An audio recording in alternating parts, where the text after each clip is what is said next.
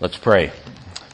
Father in heaven, we're thankful for the Lord Jesus Christ, for your good work in our hearts and in our lives, giving us faith to turn to Jesus Christ, to embrace Him and to love Him. And we thank you, Father, that this is a great sovereign work accomplished by you. And as we reflect on the fact that you are pleased to draw us to yourself in this way, we can give you thanks that we do indeed belong to you. And we pray that more and more you will be pleased to work in our hearts to assure us of the fact that we indeed do belong to you and that you are our God. We pray for the other participants in the camp, those of other ages in the various classes that are taking place now, and that you'll be pleased to bless them. Bless Calvin Traup as he's teaching, and bless Joel Hart as he's teaching, and bless those who are in the classes, and bless us here that you may be present with us in a special way to apply your word to our hearts. And although, Father, there are familiar things which we are reviewing, we pray that you'll be pleased to give us new insight into these old and great truths that come to us from your word. So be pleased to bless us to this end during this hour, we ask in the name of Jesus Christ the Lord. Amen.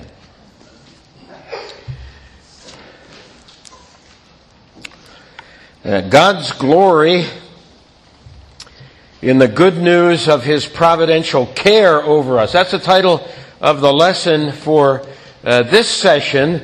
We've already dipped into God's providential care for us, and so I'll probably not spend a lot of time in that first piece, but go over it more quickly. But it is important for us to know, once again, of God's care, intimate care for us in all that takes place in our lives. And you and I need to be confident in this providential care of God and rest in the hands of God. This is one of the points that we should take away from a lesson like this, that we really do need to learn to rest in the providential care of our God. Now, taking just a step or two back to our lesson yesterday morning, I want to remind you of the fact that the part of the catechism with which we're dealing now has to do with the life of Adam and Eve as they were brought forth from the hand of God before the fall. And after getting a couple of questions yesterday afternoon with regard to the lesson yesterday morning, and our accepting one another as we are because we're creatures of God and this is how God created us, I think we need to remind ourselves that the context of the lesson yesterday morning was pre-fall. And the question that arose was this: well, what about sin that's in the world? What about these kinds of things? We don't accept the sin that's in ourselves, and we don't accept the sin that's in our neighbor, do we? Well, no, that's not the case. So I'm just reminding us of the fact that part of the application from yesterday having to do with the pre-fall circumstances of life involves accepting ourselves as God has been pleased to frame us, and I think this is the case. I have a colleague, more than one colleague, who's less than 5 feet 6 inches tall. And these colleagues are rather self-conscious of the fact that they're not 6 feet 3 inches tall, that they're rather short in stature. So what? Is my reaction. That has little to do with how we can live adequately in this world. And so we need to accept ourselves along these lines, that this is how God has framed us. And we do change, as we talked about God being the great unchangeable God, and although we are in His image, we ourselves change. And in this life, would that it would not be the case that we would decline as rapidly as we do. But we have to accept the fact that this is the case. And so this was kind of the direction I was pushing yesterday morning. Being mindful of the fact that we were talking about the pre-fall condition of humanity. Now we're going to move, especially after we talk a little bit more about God's providence, we're going to move into sin and the fall and the consequences of the fall. And so circumstances change then, don't they? Rather dramatically. Well, let's get into the lesson then. The text I have before you is Ephesians 1:11 and 12. In Him we have obtained an inheritance, having been predestined according to the purpose of Him who works all things according to the counsel of His will. He works all things according to the counsel of His will. The note of providence. And you see question 11 there. What are God's works of providence? God's works of providence are His most holy, wise, and powerful, preserving and governing all of His creatures and all of their actions. Governing all of His creatures and all of His actions. At the moment, I smile at myself because I think of myself as a little guy in elementary school, walking home from school by myself in Cleveland, Ohio, a few years ago, elementary school, and passing by the yard where there seemed to me to be a very ferocious dog. And it frightened me no end, because I would have to pass by this yard and this dog would run out of the yard. Yap, yap, yap, yap, yap, and barking and snarling. And my heart was in my throat, and I'd get out of there as quick as I can.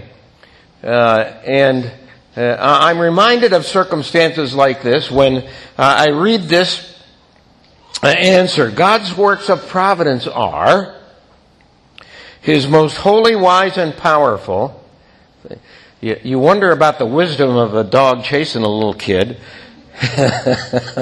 But this is God's providence, right? He's in control of all things.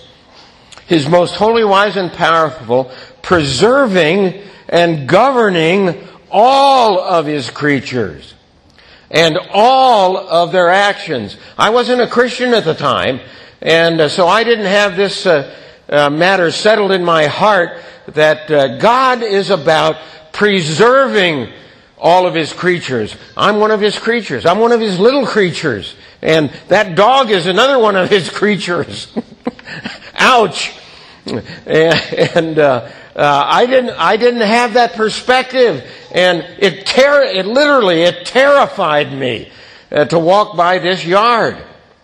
And I remember, it's interesting, isn't it, the memories that you have, the little snippets from long ago that you have.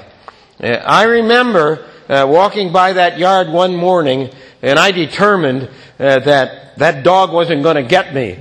And so when that dog came out, I hauled off and kicked that dog as hard as I could in the side of the head. And I remember hearing a crack when I hit that dog, and that dog ran whimpering away. It's a good thing the neighbor didn't catch me. But you see, all of these things, every one of these things, great and small, are encompassed in the providence of God. There is not one thing that is outside of His good providence, preserving care, and there is not one action that occurs in this creation that is outside of the realm of God's care. Nothing occurs by accident. And some of us have already been talking about this sort of thing as we've been out on the lawn, you know. Well, that just happened by accident. Well, not really, you see. Nothing occurs by accident. And you and I need to understand that this is the case. The Lord is righteous in all of His ways and kind in all of His works. The kindness of the great God of heaven is behind all of His works. Now, one of our dear brothers who's not unable to be here has pneumonia. And a few years ago, I had pneumonia. And when you're hacking and coughing so that your gut hurts every time you take a breath, you begin to wonder about the kindness of God. But the truth of the matter is that there are lessons in all of these things, and that God's kindness, His loving kindness, His covenant love, is behind every one of these circumstances. And you and I need to be reminded of this. O Lord, how manifold are your works. In wisdom you made them all. He is wonderful in counsel and excellent in wisdom. He upholds the universe by the word of His power. The Lord has established His throne in the heavens, and His kingdom rules over all. He is the great King and Lord of all. Praise God that this is the case. And it's this text to which I made reference yesterday. Are not 2 sparrows sold for a penny, and not one of them will fall to the ground apart from your Father? But even the hairs of your head are all numbered. Fear not, therefore, you who are of more value than many sparrows. Thank you, Lord, that this is the case. Now here is an astounding step that we see in the Catechism, coming to question 12. What special act of providence did God exercise toward man in the estate wherein he was created? So now, the work of God in setting forth what the Catechism here calls the covenant of life, and we sometimes call the covenant of works, is part of God's providence. Okay? And of course, what does this all lead to? All of this leads to sin and the fall, which is also part of God's providence. We're going to have to reflect on these things a little bit more as we get into our sessions. But it's under the rubric, it's under the heading, it's under the title, if you will, of God's providence that we see God act in these ways, and Adam and Eve respond to God's actions in these ways. All under the heading of the providence of God and the governing and preserving of the creatures of God, God's creatures, and all of their actions.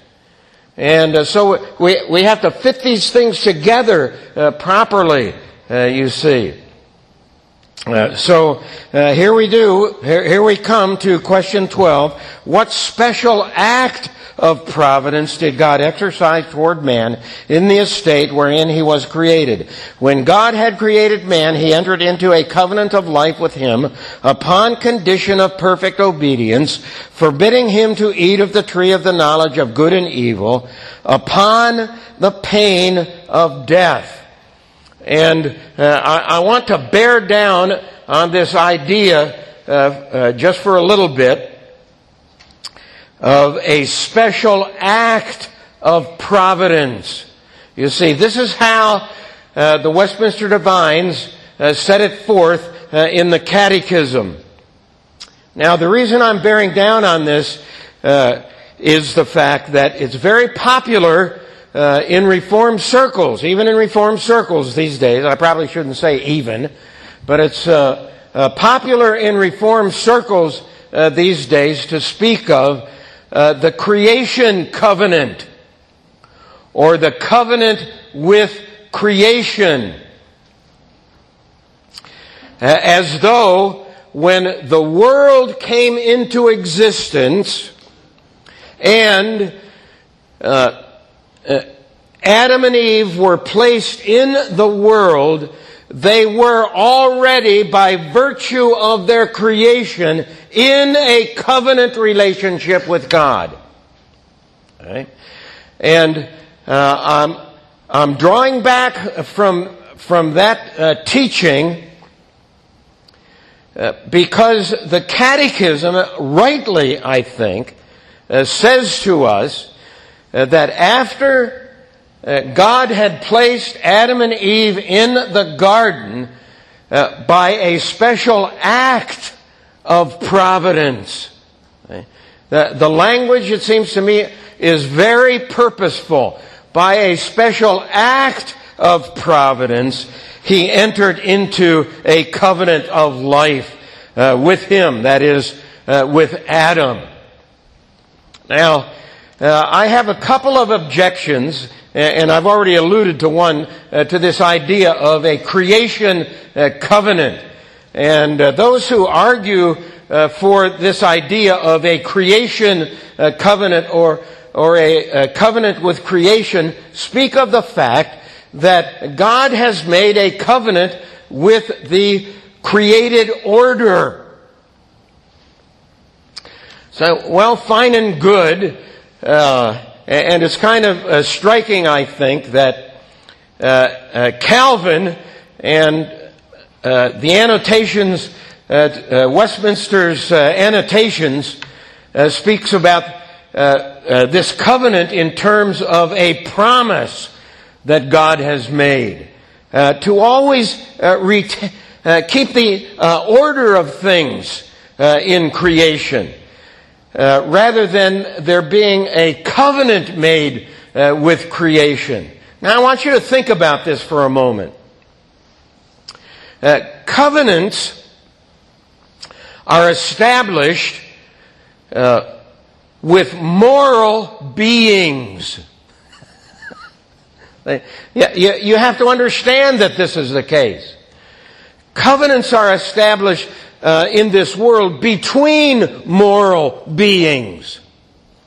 Individuals who can say yea or nay to the terms of the covenant. This is quite important and quite striking. Covenants are not made with inanimate objects. Hello. It's not possible to make covenants with rocks and stones and trees. You may want to be a tree hugger. Fine. You go be a tree hugger. I don't approve of that sort of thing, but I don't think it will be helpful. And you're not going to establish some kind of formal agreement and covenant with the trees. No. Covenants are made between moral beings and not with inanimate objects. And so I object to this whole idea of a covenant with creation. Okay? So that's one thing.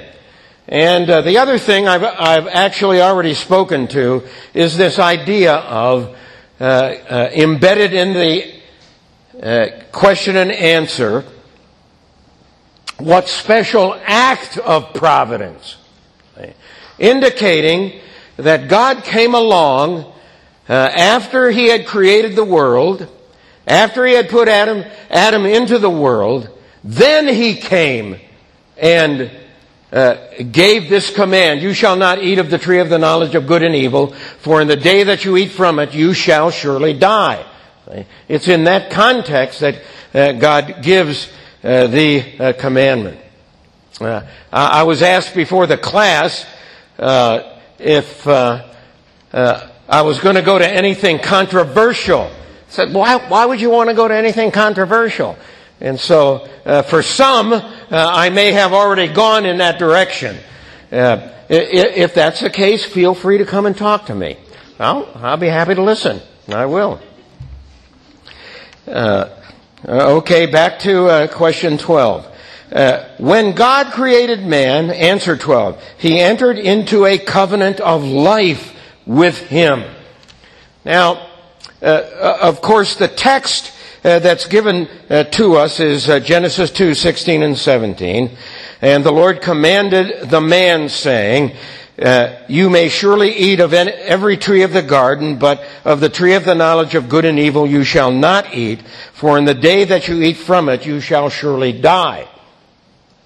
And the idea here is that you are not to eat of this tree which is forbidden.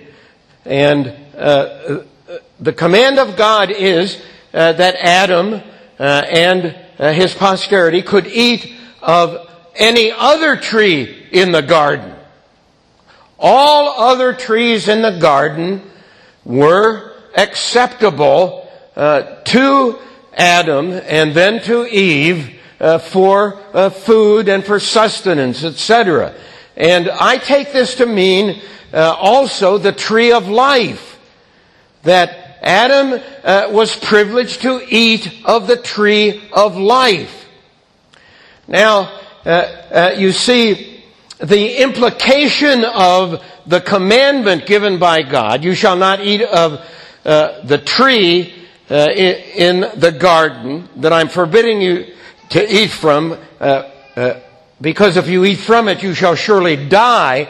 The implication of that command is that if you obey that command, you'll live. Correct? I mean, that's the clear implication of the command. And so, the Catechism speaks of it as a covenant of life with Adam. And I think that's the idea. And as long as Adam maintained his status properly before God, loving God by keeping God's commandment, he was privileged of celebrating the fact that he had life before God by eating from the tree of life. And the tree of life is often understood by commentators to be a sacrament. That is, signifying partaking of the tree of life was a sign and a seal of the fact that Adam had life before God. Say, what a wonderful thing. What a wonderful position that would have been for Adam to be in, and then subsequently for Eve. And of course, the command, as we read it in Genesis, is given to Adam. And subsequently, we have the record of the creation of Eve. And so it would have been incumbent upon Adam to teach Eve the commandments of God and the stipulations of God with regard to this particular commandment. Back to the answer. When God had created man, He entered into a covenant of life with him. And so we've spoken about the idea of a covenant of life, and we often refer to this as the covenant of works, because Adam, according to the command given to him by God, would have achieved life. And let me pause here to say life, not in perpetuity in the garden, but a life that was of a higher degree, of a higher status, of a greater beauty and understanding. The kind of life that we understand to be life in heaven with God. Okay? Not just life in perpetuity in the garden, but a greater life, you see. And he would achieve that greater life by obedience, by his own works. And so we call it often the covenant of works. Now the Reformed, you see, I'm giving you the standard Reformed position, that the life to which God is referring to is a higher life. The life that you and I think of that is achieved by Jesus Christ and given to us by grace through Christ, that we have as a result of the grace of God through Jesus Christ. See, this is the kind of life we should understand that God is offering Adam by way of obedience. The Lutheran view and a standard Christian view is life in perpetuity in the garden, you see. And I'm saying that's not what God is indicating here in this command in Genesis chapter 2, verses 16 and 17. And so, although the garden was pristine, the garden was without any thing that would come close to the problems of sin and the problems of the curse. It was just a lush and gorgeous and wonderful place. You and I are not going to be taken back to the garden. We are going to be taken to a much better place than that. Okay? Praise God that this is the case. Okay. Let me get my bearings here again. Question 13. I think we can go ahead and on now to question 13. Did our first parents continue in the estate wherein they were created? See? They were in the garden. They had life. They were able to enjoy fellowship with God. They could partake of the tree of life. This is stunning, isn't it? It says one tree, one tree on the face of the earth they were forbidden to partake of. That's it. What freedom they had. And you and I, who are living post-fall, know that when you say to your children, you have the whole house to play in. I don't want you to go into that room and handle those things in that room. That's the first place they want to go. It's amazing, isn't it? How we think and how we act. But you see, that wasn't the case with Adam and Eve. They did not have the drag of sin upon them. And so the question comes, did our first parents continue in the estate wherein they were created? Answer, our first parents, being left to the freedom of their own will, fell from the estate wherein they were created by sinning against God. And so they fell from this wonderful condition and circumstance in which God had placed them. And the Catechism rightly says to us, with regard to Adam and Eve, being left to the freedom of their own will.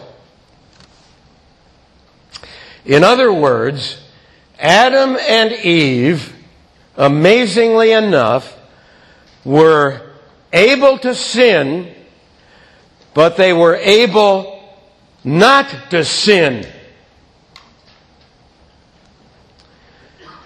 This was their circumstance.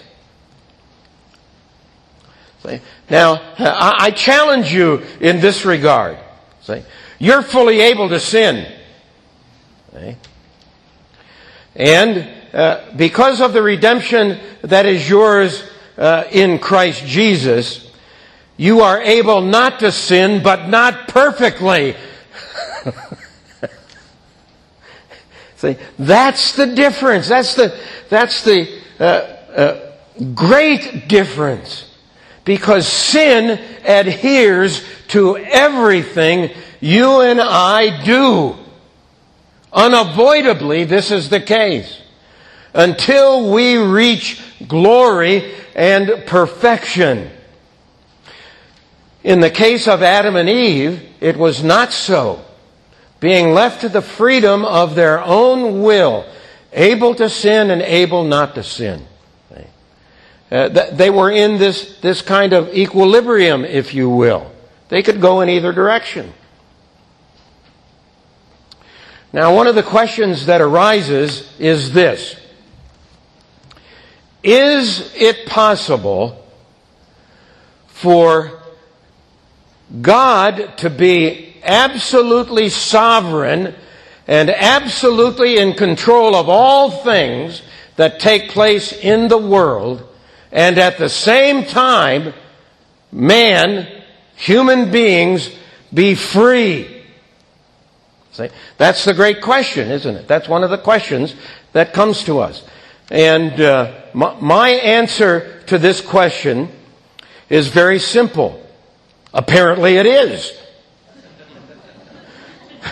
Because this is how God made the world. It seems to me it's as simple as that. You don't have to get into some deep theological and philosophical discussions of which I'm not capable. Some of you may be, but I'm not. And I don't think we need to get into those kind of discussions. Apparently, this is exactly what God has done. And even in our circumstances today, you see, we speak about the providence of God, and God being absolutely in control of all things. And I would say to you that in all of your actions, you freely act and do. Okay? You act freely. And we would add to that, you act freely in accordance with who you are. You see, you're a fallen creature, and so you will freely do certain things as a fallen creature. You follow me? You would freely act and carry out certain sins. You act freely in accordance with your nature. Elephants act freely in accordance with their nature. They can't act like giraffes. They don't have long necks, and they can't reach up into trees above where their trunk can grasp something. We all act freely in accordance with our own nature. And this is how God has made you and me. And God has made and constructed the universe so that He's absolutely in control of all things, and yet His creatures, we who are His creatures, act freely. This is how He has constructed the universe. And so, being left to the freedom of their own will, they fell from the estate wherein they were created by sinning against God. And it's very clear, Genesis 3, so when the woman saw that the tree was good for food, and that it was a delight to the eyes, and that the tree was to be desired to make one wise, she took of the fruit and ate, and she also gave some to her husband who was with her, and he ate. Then the eyes of both of them were opened, and they knew that they were naked.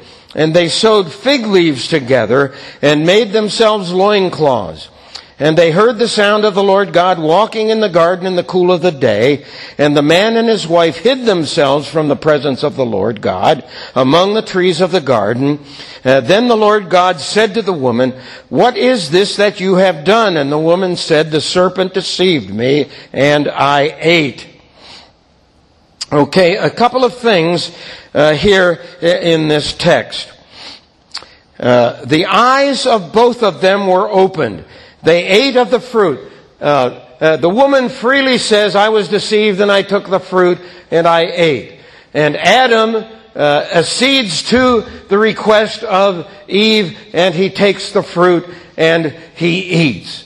His sin is a brute act of rebellion against the living God. There is no other way to put it than that. He was commanded not to eat of that tree, and he took it and he ate of it as an act of rebellion against God. You wonder why a person created in perfection, having all that he had, and the offer of a more spectacular life and closer fellowship with God than he already had, would disobey God. Providence. Providence.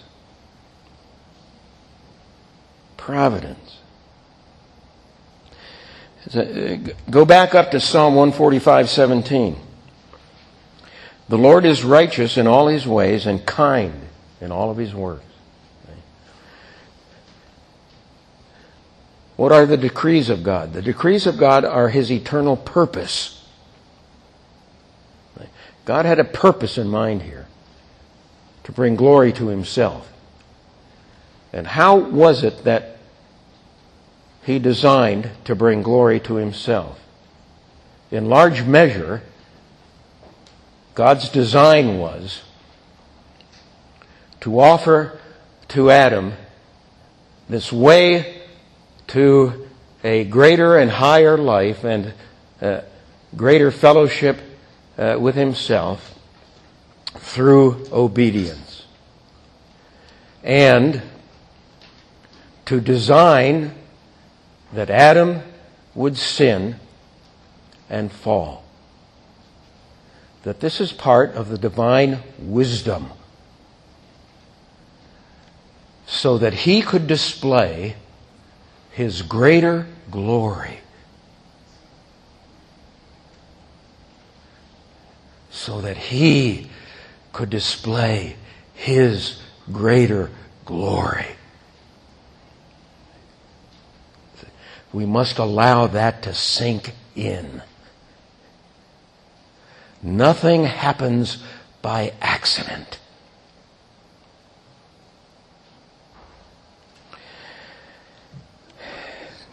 And so they ate. And the Genesis text tells us the eyes of both of them were opened. And you think to yourself, their eyes were opened. Their eyes were already open. And I think the idea here in the terminology in the text, their eyes were opened, is the idea of conversion. You remember the disciples on the Emmaus Road. And Christ comes, and they don't recognize Him. And they compel Him to stay with them. And in the evening, when they have supper, and He breaks bread with them, their eyes were opened. And they recognized Jesus Christ for who He was. A conversion took place. My view of the Genesis narrative is this, that there's also a conversion that takes place. It's a negative, you can say it's a negative conversion. They were converted all right. They were converted to evil through rebellion. This is what takes place. And what is the immediate result? They knew that they were naked. All of a sudden, shame enters the picture. And they sewed fig leaves together and made themselves loincloths. They wanted to cover themselves up. Shame and guilt and fear arise suddenly. Say, this is a result of this negative conversion that takes place. This is what happens to Adam and Eve. They heard the sound of the Lord God walking in the garden in the cool of the day, and they hid themselves. They ran from the presence of the Lord. You and I should take the opposite tack, that when we hear the call to come for worship, we should run to come to meet with the living God. It should be just the opposite tack. Here, Adam and Eve run and hide themselves from the presence of the Lord among the trees of the garden. And of course, then they make excuses. This is the standard understanding of the text. And so Ecclesiastes 7:29. See, this alone I found, that God made man upright, but they have sought out many schemes, no longer upright. Created with true knowledge, righteousness, and holiness, but no longer upright before the living God. Well, I'm going to press on into the second hour here just a little bit. You don't have this in the handout that you have, but the next question is, what is sin? Anyone want to answer? Go ahead. What is sin? Sin is any want of conformity unto or transgression of the law of God. All right. Sin.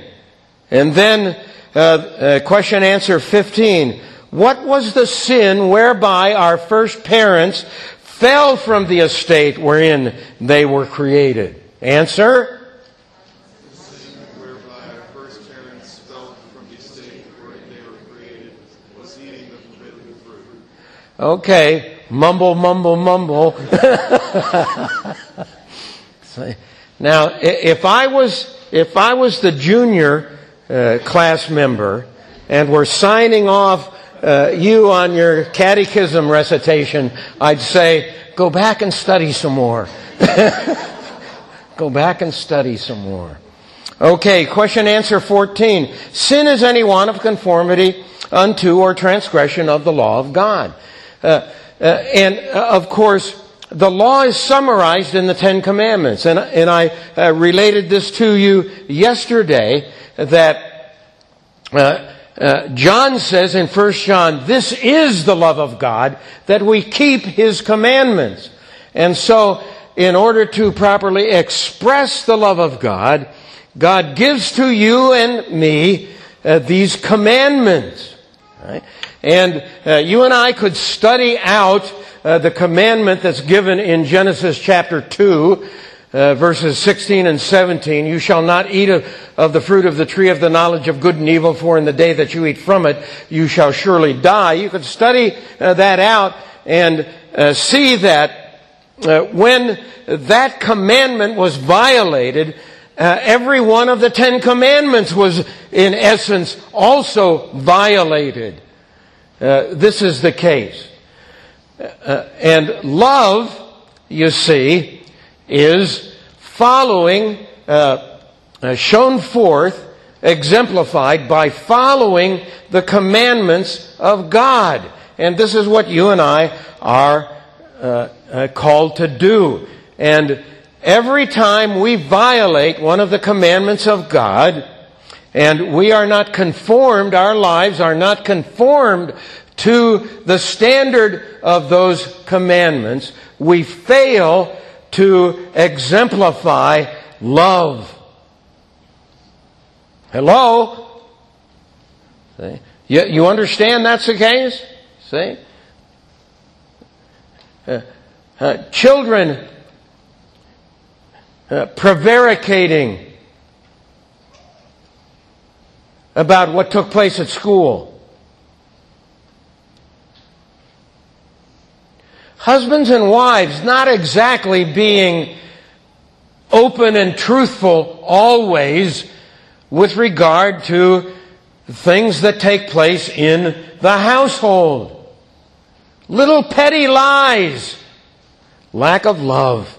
See, this is what it comes down to. Love your neighbor as yourself. Of course, it's a terrible injustice to Scripture for those to say that you have to learn to love yourself first before you can learn to love your neighbor. That's an awful thing. We love ourselves way too much. We need to learn to love our neighbor at least as much as we love ourselves. This is the case. So watch yourself. And I'm not saying that suddenly there's a great burden that's placed upon you. No, there's freedom here. There's freedom here to love your neighbor, and in your family, your spouse, and in your family, your children, to love one another by just following the dictates of the great God of heaven. And the outcomes are good and gracious. And then question 15. What was the sin whereby our first parents fell from the estate wherein they were created? The sin whereby our first parents fell from the estate wherein they were created was their eating the forbidden fruit. Okay? Now again, the Catechism is very specific. I go back to this idea of covenant of creation. And some of the authors will indicate to us that the creation ordinances, which are marriage, the Sabbath, and work or labor, that the creation ordinances are part of the covenant of works. See, the Catechism is very specific here. See, what was the special act of providence? What was the sin then that got Adam and Eve?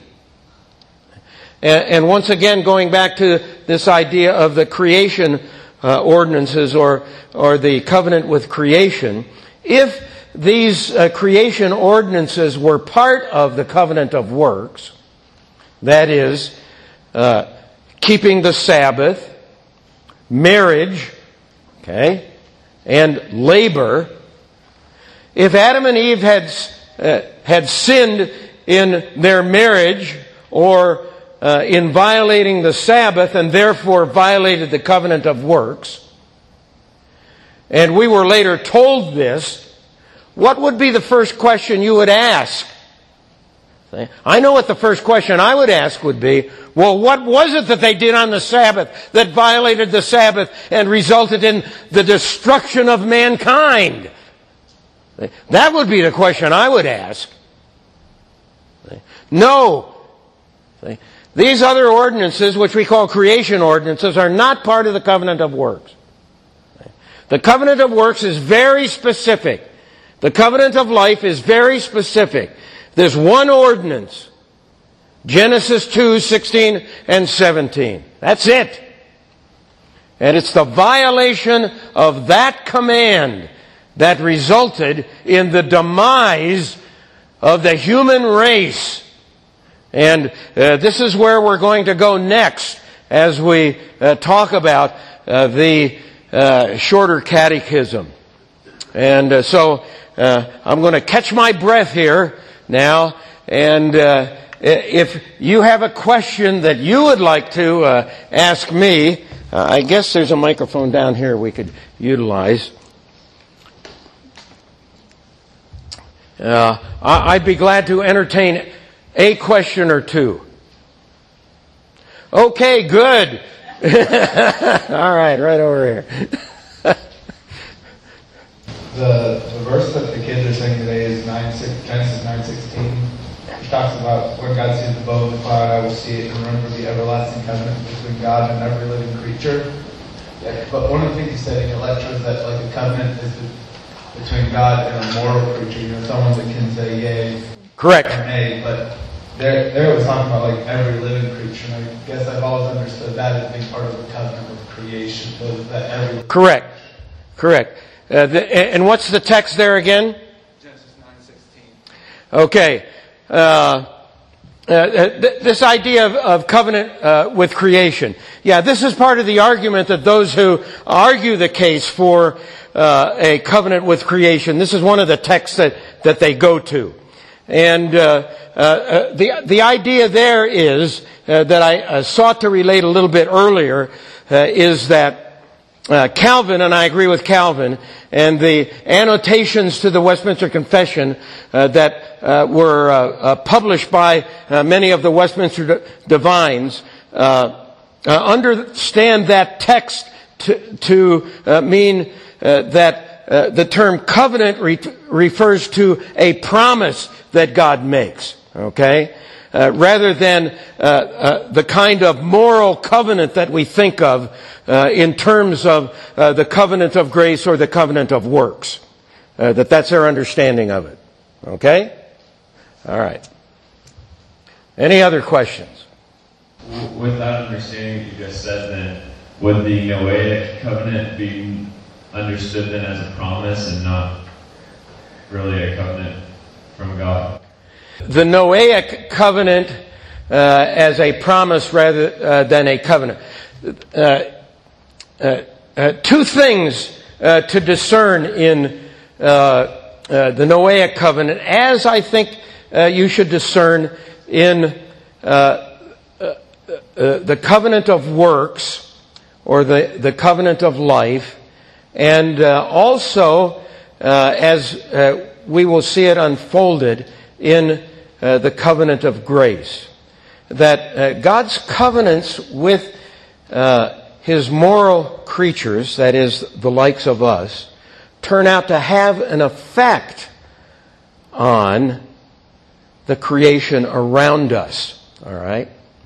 And you see this clearly in the fall, that as a result of the fall, as a part of the punishment that comes upon Adam, that the creation itself is affected. All right, that it's part and parcel in this respect. And when you think about the Noahic covenant and the covenant with Noah, you see, I would approach it in this same way, that it is a promise that's of course that is made with Noah, and it has to do with all of the creation from that day forward until the second coming of Christ. But also, as you study the idea of the covenant with Noah is also an expression of the covenant of grace. And Noah is caught up in the grace of God. So you have those two aspects, I think, that come to the fore in the Noahic covenant. All right, other questions or comments? Right down here in front. Okay, two things. It was God's providence that Adam should fall, and the idea of a higher life. Okay? First, understanding God's providence. That God's providence involves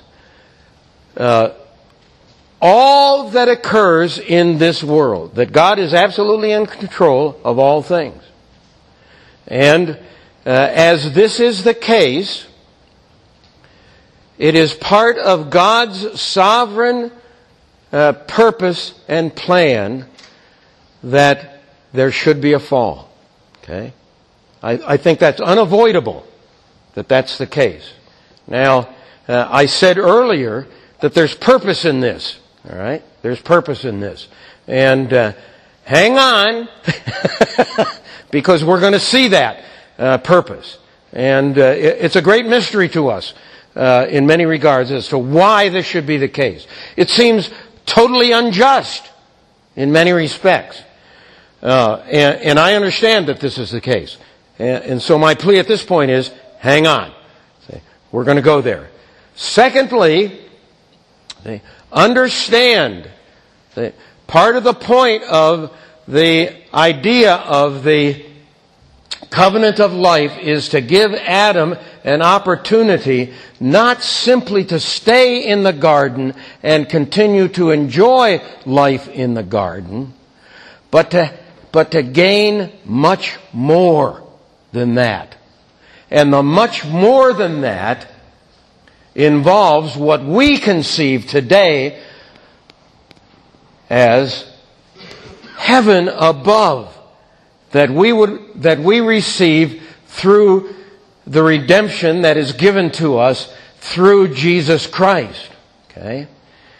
And it turns out that what Adam and Eve were experiencing in the garden, with the wonders that were in the garden and the fellowship that they had with God in the garden, was a foretaste of what they could expect if they kept the covenant of works and obeyed God. They would have much more and a greater and closer fellowship with God than they experienced in the garden. And so this is what I mean by a greater life. Okay? Hopefully that helps. All right. Let's have a word of prayer. Father in heaven, thank you for your goodness and grace. We're overawed in many respects by the things that you teach us in your word. And we pray that we may have hearts to understand and ears to hear and eyes to see. And be pleased to bless us, we pray, and give us your grace. Thank you now for a short time of rest and intermission and refreshment, and bring us back then that we may dip further into your word. We pray in Jesus' name. Amen.